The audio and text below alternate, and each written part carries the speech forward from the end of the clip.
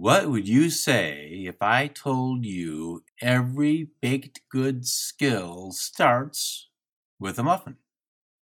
In searching for some information for my muffin cookbook, I discovered something I didn't know. From muffins, we can take one step and make biscuits, or cakes, or pancakes. Take another step and we can make crepes or spatzel. Today's episode is about that second degree of separation from muffins and some follow-up on the dietary guidelines, insulin, and the great food transformation. The Culinary Libertarian Podcast, episode 132. Welcome to the Culinary Libertarian Podcast, where the philosophy is free, but the food is on you.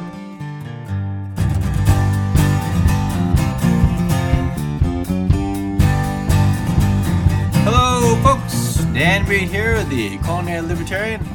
Welcome back to the podcast. Happy to have you here. Happy to be here.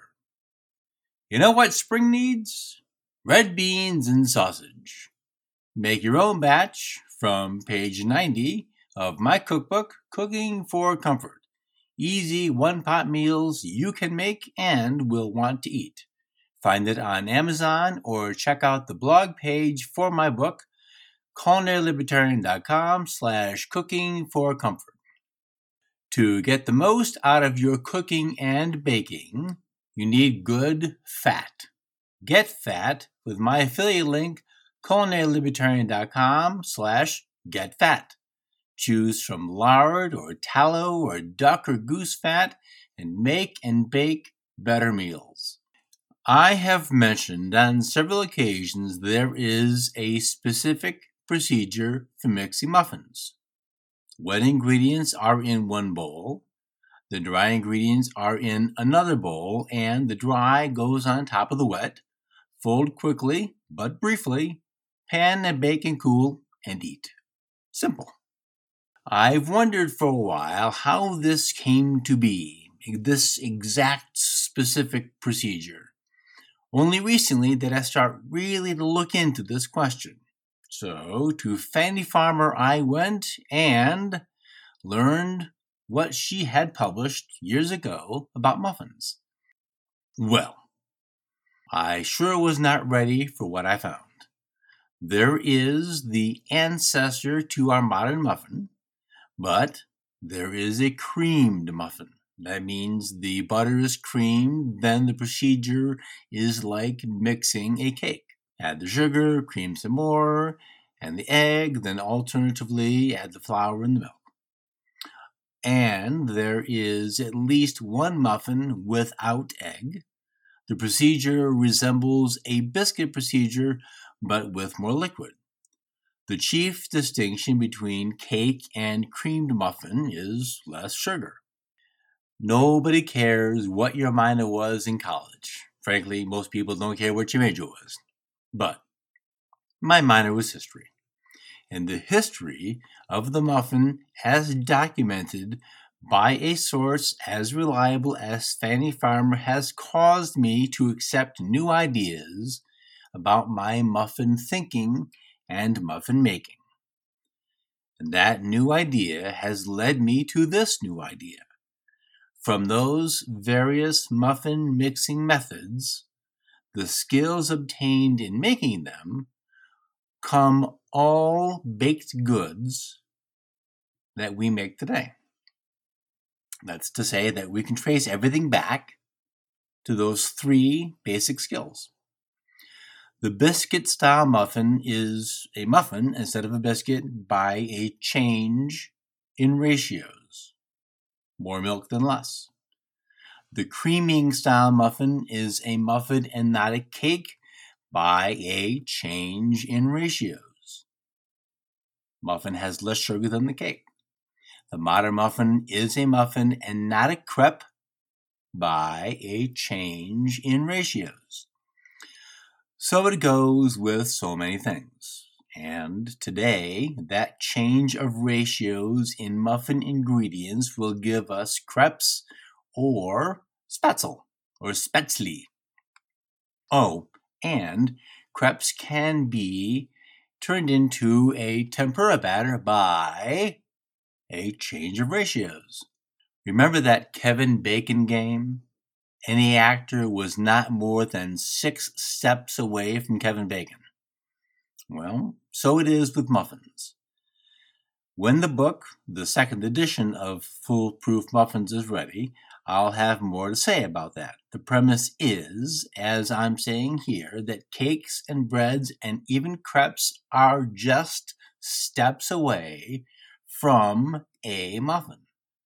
Crepes and spätzle are two of my favorite items to make, and both start with the same procedure. Crepes have more liquid than spätzle, but the start is the same, and the start originates from what I'll call the modern, as in today's mixing method, the modern muffin method. As a reminder, that's the liquid apart from the dry, then mixed together. Recall that for the muffin, the eggs and milk or buttermilk and butter and sugar are added to one bowl. The flour and salt and leaveners are added to the other bowl, and then the two are folded together. The steps away part here in this mixing method for the crepes or the spätzle or this kind of a batter, we're going to alter the order of ingredients and the ratio of them to make this batter. The difference between crepes and spätzle is the consistency of the batter. I mentioned we can make a tempura-style batter, but it can mostly be any batter. Something for fish and chips, or for zucchini fingers, or for onion rings. The amount of liquid, and for the batter, it might be beer, changes the consistency and therefore the function. So, let's start. As with many recipes, there are some differences. Some recipes for crepes may call for sugar, some may not. The use may dictate when to use sugar, but even for a dessert, a savory crepe is fine. And finally, we don't need to eat more sugar, so I have no problem omitting sugar, even the small portion, from a crepe batter. Our ingredients are eggs, flour, milk, melted butter, which may be slightly browned for flavor, salt, sugar, if we're using it, flavorings such as orange or lemon or almond, or possibly even vanilla, if you're making a dessert. You may read recipes which call for sifted flour. It isn't necessary if you follow the procedure I offer, but it isn't a bad practice to get into, always sifting the flour. In part, it is to eliminate lumps. In part, it is to aerate the flour for better incorporation into the batter, and in part, it is to find out if weevils have hatched in your flour. Yeah, that's gross, but the weevil eggs were probably in the bag of flour when you bought it. And in case you were wondering how they got into the pasta in a still sealed box, the eggs were in the flour when the pasta was made, and they hatched when the pasta was in the box. Yeah, it's still gross. Melt and allow to brown slightly 1 tablespoon of whole butter. I always prefer unsalted butter. While that's on low heat, crack 5 eggs into a bowl large enough to whisk the eggs and the following ingredients. Sift 8 ounces of all-purpose flour and a teaspoon of salt. I am a fan of a grated whole nutmeg, so grate your own. Don't buy the pre-grated stuff. That's silly. In the crepes and pretty much any batter at all. So add the ground, freshly grated nutmeg into the flour and measure a pint of whole milk. This is a big crepe recipe. If you want to do the math and figure out how to break down 8 ounces by fifths, that's fine. There's no reason you can't make all these crepes and then freeze them, refrigerate them, or just invite friends over. The procedure for all 3 kinds of batters, either the crepe, the spätzle, or the onion ring batter, is add the flour mixture to the eggs. Now, before we do that, we're going to follow some steps here. Whisk all of the eggs together very, very well to break them up. We want a homogeneous mixture of the eggs. Then to that, we're going to add some flour. What we're looking to do is make a very stiff concoction, a stiff paste from the flour and the eggs. And that stiff paste will happen before you add all the flour. That's okay. What we're looking for here is the eggs to bind with the flour, well, really the flour to absorb the moisture from the eggs and make the beginning of our batter, whatever we're doing here. So we're doing crepes. Once we get this stiff batter, I'm going to add a little bit of milk to loosen the batter up. We don't want it too loose yet because what we're counting on, this is a technique that why if you're not going to sift the flour, this is why it's not necessary, because when you're making this really stiff paste of the flour and the eggs, if there's lumps in the flour, the stiffness of that paste being whisked and mixed is going to undo any of the lumps that would be in a flour. That same technique of whisking the eggs and a thing works for making French toast batter.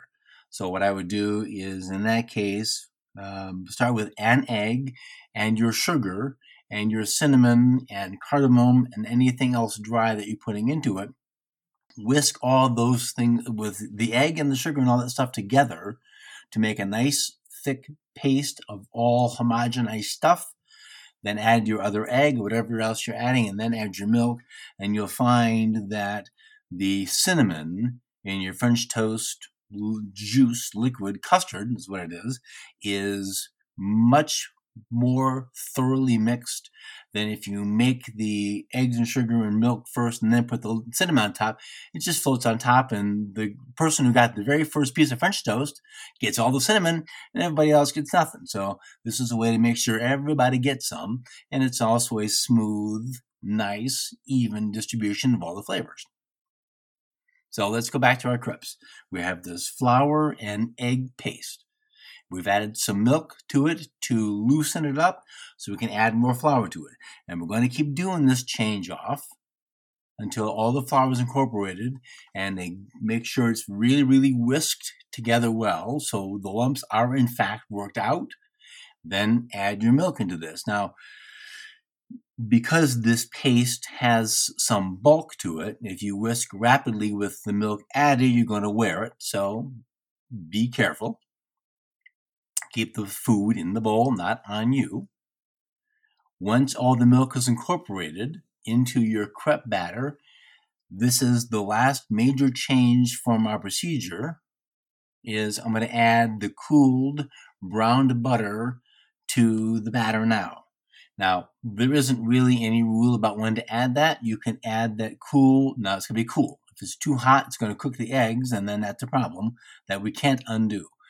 You can add the butter in with the eggs as you're building the paste. There's nothing wrong with that. It's 6 one, half dozen the other. I don't think there's a big difference either way. The important part is don't forget the butter, because that nutty flavor really adds a nice contribution, and you also want the fat in there as a texture thing and also as a release thing when we're cooking our crepes. So let's make sure we just cover the bases here. We're taking our eggs, whisking them to be thoroughly homogeneous, adding flour, say a quarter of our 8 ounces, just eyeball a quarter of that, building our paste. And as soon as the paste gets really stiff, add a little bit of milk to soften up the paste. Add more flour and repeat until all of the flour is incorporated. Add the rest of the milk. Now your crepe batter, and you got the butter in there, your crepe batter is done. Now the crepe batter needs to rest at least half an hour. Now you may have found some YouTube video where they make the crepe batter and cook it right away, and that's fine, especially for a video. In fact, I'm going to link to a video of Jacques Pepin, who does in fact that very thing. He mixes a batter, talks about how when his daughter was a kid, then they would come home from school and make crepes, and it's a very romantic, fun story. So he's making the crepe batter then and there with 1 egg instead of 5. You can adjust it. You can use his recipe. But as he's making the crepes, he comments, this batter is getting thicker. Well, that's what's going to happen. So as your batter sits for half an hour in the refrigerator, it's going to get thicker than you necessarily want it to be. Well, Mr. Smarty Pants Reed, how do I know how thin I want it to be? Excellent question. Crepe batter needs to be pretty darn thin, and that's one of the reasons I'm going to link the video, is so that you can see what it is that he's doing in the pan. As it's Jacques Pepin. It's really pretty thin. The batter is easily pourable, and that's what we want to have. When your batter comes out of the fridge and it's going to be thicker, you'll need to add milk to it. Now, don't a tablespoon or 2 to loosen it up, but as you start doing this, you'll get practice and you'll see what's necessary. If you are so inclined, you can make this on Saturday night for Sunday. You make the batter on Friday, cook them on Saturday, and have brunch on Sunday. But because these things can hold, you can make the batter a day or 2 ahead, make the crepes a day ahead, and then fill them and do your brunch thing on Sunday. And that's perfectly reasonable. It's a lot to do. Otherwise, do it all in one day. Cooking crepes was a task nearly all cooks preferred to avoid. I like it. It's a test of patience and skill and deftness. At home, I see no reasonable reason to make this difficult. If you have one of those crepe-making griddle devices, use it. If you have a decent Teflon pan, that will do. If you have a well-seasoned cast iron pan, that will work. We are actively avoiding that pan which is not seasoned and is not coated with a nonstick surface. That is asking for a headache. There is no right pan size. The crepe police won't show up if you make a 6-inch crepe or a 12-inch crepe. The pan you have that is seasoned or is nonstick is exactly the right pan for you. Now, I wanted to take a moment to address some alternatives, and we'll get back to this part. Not all recipes are exactly the same. Not all procedures are exactly the same. I've seen crepe batter made in a blender. I don't do that. My procedure works well for me, and I really hate cleaning the blender. Regardless the recipe you use or the procedure you use, there is at least this rather consistent issue about crepes. The batter needs to rest, which I've mentioned, to hydrate, and the final batter needs to be thin, which I mentioned, but this is a really important part of crepe making. The test for proper consistency is how does the crepe batter respond in the pan. In nearly every crepe making cook I've ever had, every pan offered up 1 crepe to the crepe gods. Using a 1/4 cup measure, pour some of the batter into your warm pan. Great, you did it again. What is a warm pan? So here we are with more non-specific descriptions and instructions. I use heat number 4 on my little push-button digital stovetop. That's just below medium, and that works well for me. Brush a small portion of butter in the pan, even if it's nonstick. Pour a little crepe batter into the pan.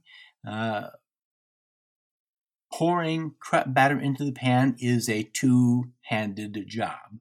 One hand pours the batter, and the other hand holds the pan at a slight angle and pivots the pan so the batter flows to cover the entire bottom. Now, I know this is sounding like a giant mess. So the link to Jacques' video will very easily show you what it is that I'm saying about pouring in the batter to coat the bottom of the pan.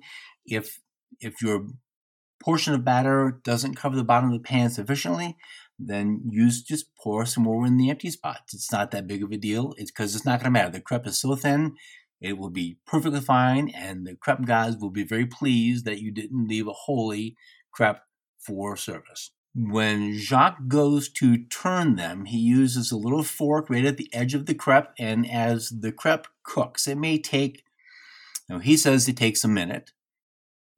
On his stove, it took a minute. It may take 40 seconds or 90 seconds on your stove. What you're looking to have happen, and the determinant of doneness, is the edges start to release a little bit from the side of the pan. And we used our fingers. You can use a wooden spoon, a fork, a heat-proof rubber spatula, something to get the edge, to lift the crepe up, to turn it over so that the other side cooks for about 30 seconds. Again, with that time thing, what we're looking to have happen when you turn the crepe over, you want to see a nice golden brown, or maybe even a little bit more than golden brown, because that, remember, that caramel is flavor. That's what makes it taste good. But you want some cook on the other side of that crepe, but because it's just the surface, it doesn't need a lot of time. So some few seconds to get a little bit of a color on there, and your crepe is done. Now he makes a point, and it's an important one for service, that the now upside of the crepe is actually the service side. So when you go to take the crepe out and place it on either the sheet pan or on the plate like he does, turn the crepe over so the original bottom is now down. So when you go to fill the crepe, when you fold it up, you see the pretty first side, and that's always going to be the service side. Is this a taste thing? Not at all. This is a pretty thing. If you're going to cover it all with sauce or powdered sugar, again, the crepe police won't show up, but these are levels of distinctions between chefs for this is service. So this is, make of it what you will. All right. So I just want to make sure we go over this one more time, because if you've not made them, this is all new, and new is sometimes flummoxing. The batter's made, batter's rested, and we're ready to cook. Our pan is hot, buttered, we're ready to go. Maybe. We want to make sure that we do have either a small sheet pan, a small plate, butcher's paper would work, baking paper would work, silicone baking mats would work, some place and something on which to put these finished crepes. So in the video I'm going to link to, Jacques shows the classic folding of the crepe for, say, the tableside service of crepes Suzette, which that folding is you fold the crepe in half. So now you have a half moon, and you fold it again in half to make what looks like a quarter of a pie. Now that is the traditional folding, where if you're doing tableside, the whole crepe is in the sauce, it gets folded up in the pan, put on the plate, and the maitre d' then serves the crepes onto the plate, pours the rest of the sauce onto the crepes, and powdered sugar, whipped cream, whatever he's got, a little bit of maybe a flambe. It's kind of fun. It's dangerous, but fun. And then the other service would be that you take the crepe, put the filling inside, and then roll it up like that Seinfeld episode with the Cuban cigar rollers and doing crepes. Rolled crepes are, I don't think there's an actual rule for this. Generally, they're going to be savory, but not always. Crepes can be filled with anything you can conceive. There are some things that are easier to fit in crepes, and that's going to be something that has a thick consistency and generally creamy because it tastes good. So think like a chicken pot pie filling in crepes. Well, that sounds kind of yum, doesn't it? Creamy isn't a requirement. Think maybe about putting chili. Not creamy at all, but chili in a crepe sounds interesting.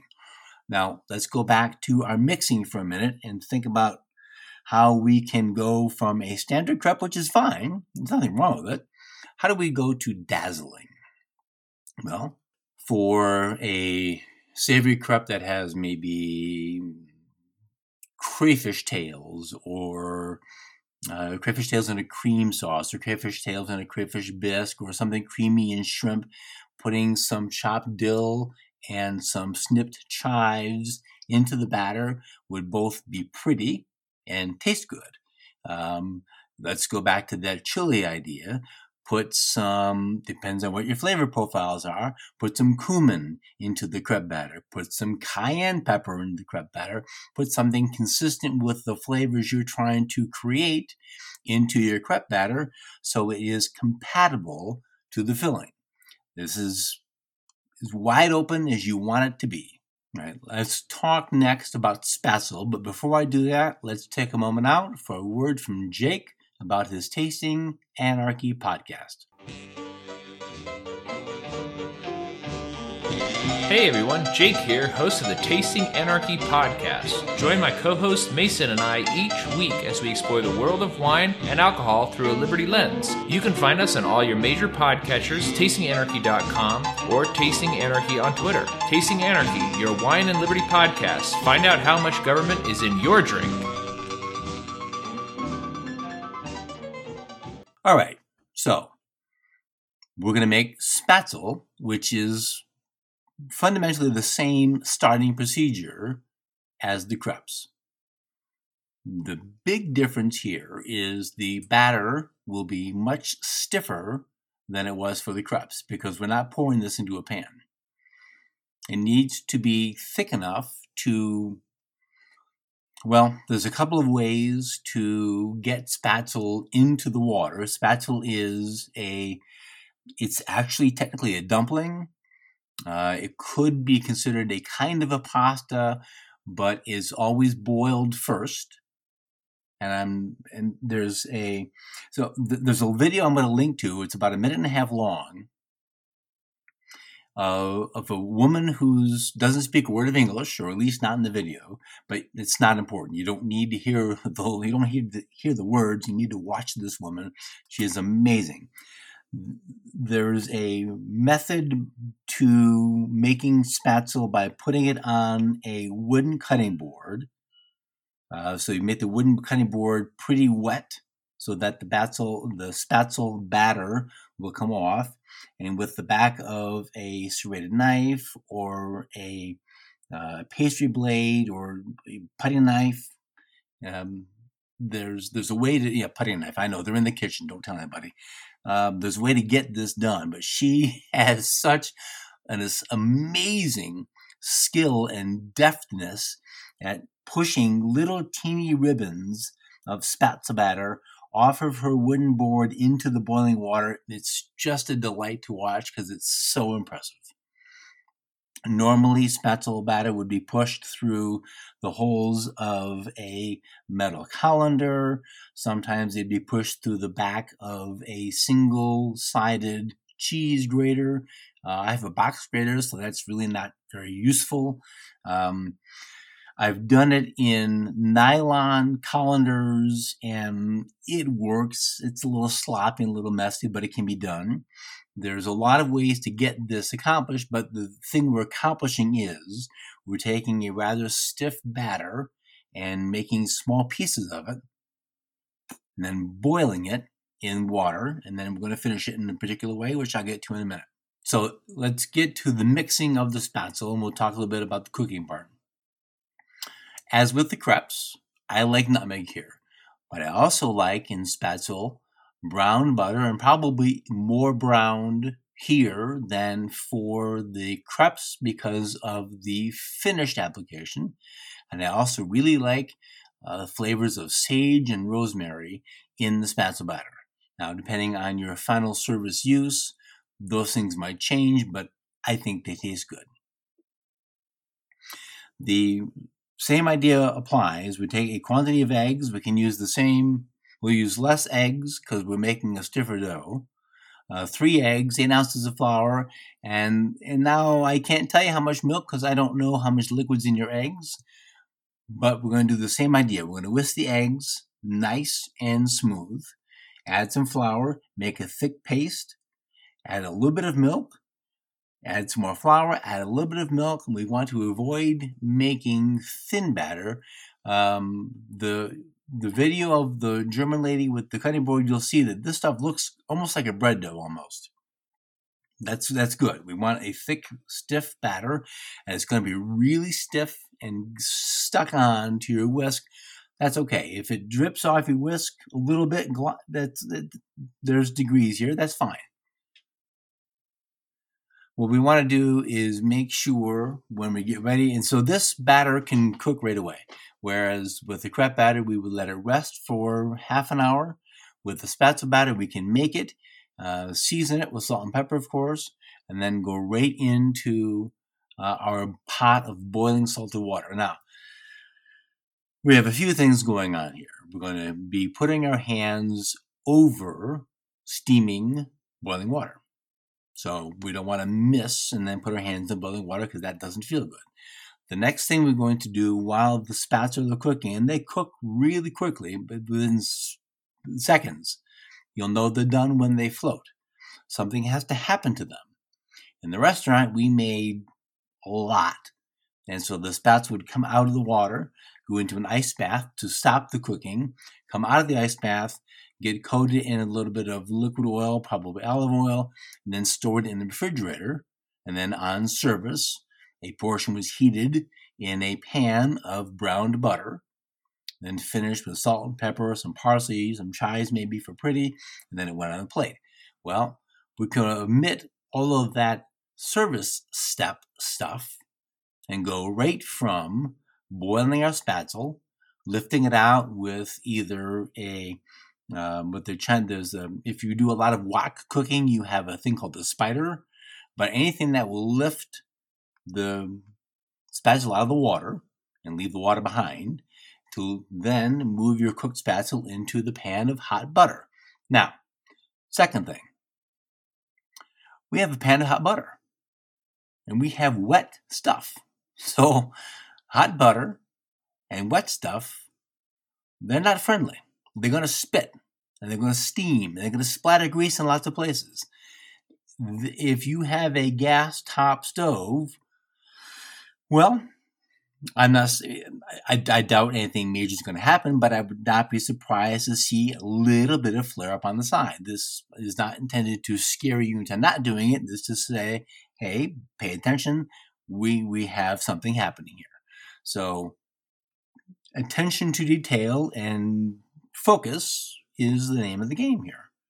Nothing bad will happen. We did this at restaurants for years and years and years, and everybody's just fine. Just know hot butter and wet stuff in a pan they're going to respond to each other in predictable and known ways. And that predictable known way is the water's going to spit and the butter's going to get mad and everything's fine. In 5-10 seconds, everybody's happy. Nobody else is spinning.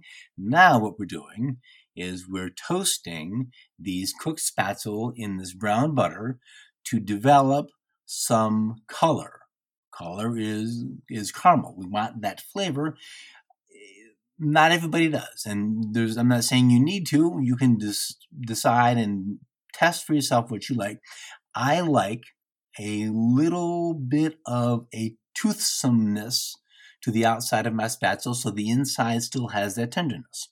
But it also is a contrast, usually in texture, against, say, a nice beef stew.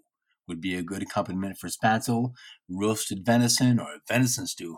Oh man, that sounds good. Getting some contrast and compatibility at the same time really is just makes for a fun dinner. But get them nice and toasty, a little salt and pepper at the end, green because it looks pretty, some chopped parsley, and we're good to go. I know it was fast, so let's just recap one more time. Spatula batter is made similar to the crepe batter, but not as thin. It goes, so make sure it's seasoned, and the brown butter goes in at the end in this case because we're waiting for it to cool, and it's going to adjust the consistency just a little teeny bit. We're going to cook right away by either doing the old grandma version of pushing little ribbons off of our wooden cutting board, or through the back of a cheese grater, or through a metal strainer into boiling water. It's going to make little funky shapes. They're going to cook rapidly, and they're going to be done soon. So you're going to lift them out carefully and carry them right next the next to you. That burner is your pan of nicely browned butter, waiting for the spatula to come in. Put them in, and psst, they're going to spit, and that's okay. They're going to become friends soon, and you're going to cook them to your preference. And your preference is what you like or what Oma told you prefer. Put them on a plate, put the stuff on top, and you're good to go. All right. I'm going to talk a couple of minutes about some ideas from a couple of previous episodes. On episode 128, I really went after the dietary guidelines for Americans. My key point of discussion was how the plan endorses high grain and high carb consumption, which has, in some significant part, led to an epidemic of unwell and unhealthy Americans. Heart disease and diabetes are among the most serious issues. The tone of that episode was heavy because the issue is serious. A lot of people are not well and maybe don't know it. Some do. I've talked to some keto folks and to former guest Kyle Momonis, the biochemist who was on for the fat and sugar episode, and what I've learned is eating anything drives insulin secretion. Eat food and insulin rises. That's as it should be. Insulin has a job to do. There are at least two problems for some folks. They eat more calories than they burn, and they eat so often, the insulin levels never get a chance to come back down. People exclude particular foods for a variety of reasons. Some are the keto folks. They exclude virtually all starchy carbs and have a restricted plant-based carbs, so broccoli, cauliflower. There's a list, and they're serious about their list, and that's fine. There are vegans and vegetarians and high-carb, low-fat, and low-carb, high-fat, which aren't necessarily the keto folks, and the raw folks, and probably more. Any macronutrient in excess, remember a macronutrient is a carb, a fat, or protein, can make you fat if you don't consume the stored energy. That's a fancy way of saying if you overeat, which for this discussion means consume more calories than you burn, you and I will get fat. As I mentioned in episode 128, that doesn't happen tomorrow or next week. You might see a change in your waistline, but the internal issues are also a concern. I'm going to link to an article on the show notes page, culinarylibertarian.com/132, which does a decent job of explaining these points and more. I will say I am not sure I accept his premise that plant-based protein is superior, but I do think he makes a good and valid case about the eating of carbs and fat. Think cheeseburgers on a toasted bun with french fries. This leads to the next issue, plant-based proteins and the Great Food Transformation, which you may remember is part of the Great Reset. Now, I've done an episode on the Great Reset and also on the Great Food Transformation, which is episode 122. As you surf the web and find articles mentioning the looming 10 billion people on the planet by 2050, or the UN's Sustainable Development Goals, know that those are phrases from the Great Reset, and that's also the World Economic Forum language for the massive global central planner putting plans in place. Let me ask you this. How does someone driving a desk from anywhere in the world know how to improve sustainability for everywhere in the world? Seems preposterous to ask, doesn't it? The article, Future-Proofing Our Food for a Healthier and Sustainable World, discusses the need to increase food trust. They note that farmers are trusted most and retailers behind that. The article notes that governments are well behind in consumer trust.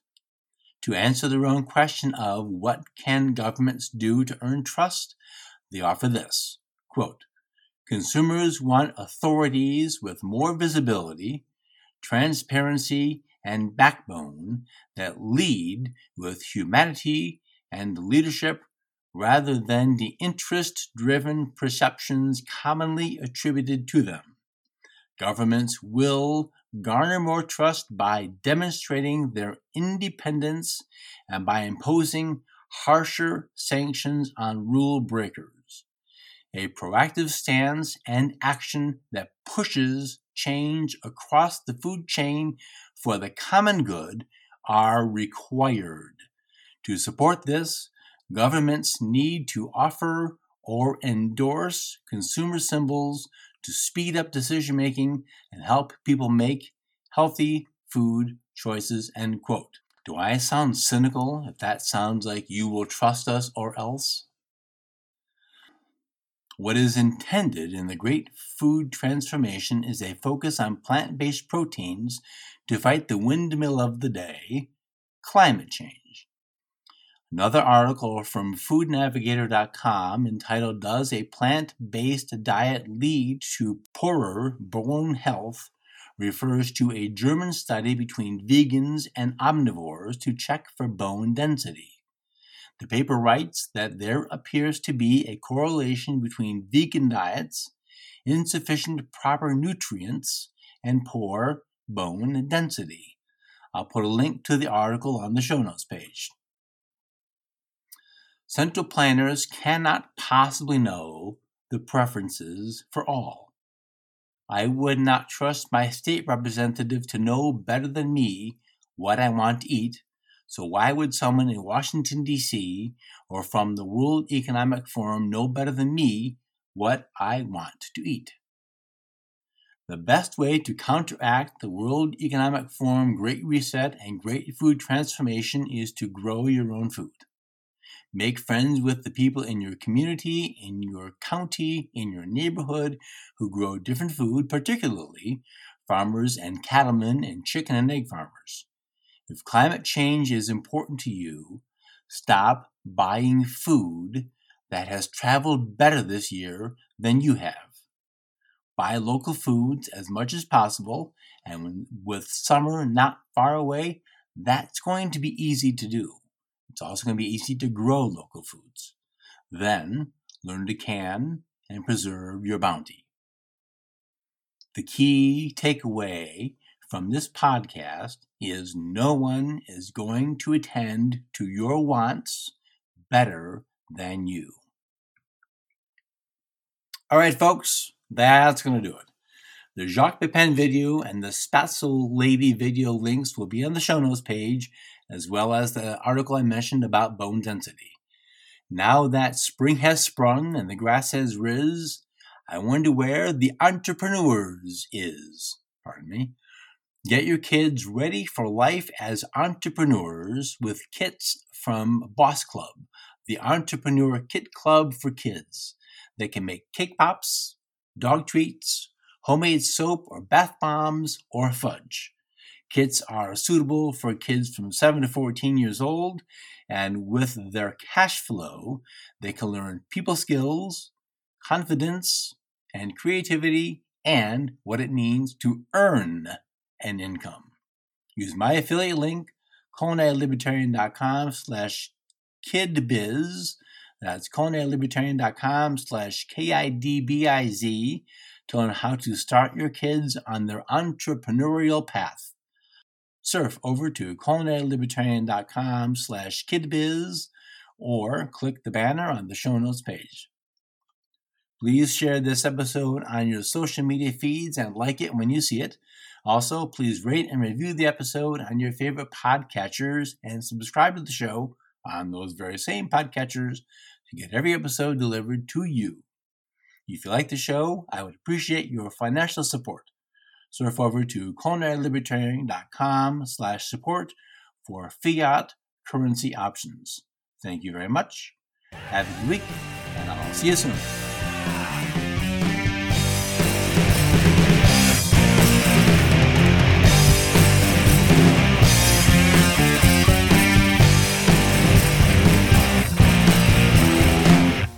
Music for the Culinary Libertarian podcast is provided by Matthew Bankert at mattbankert.com.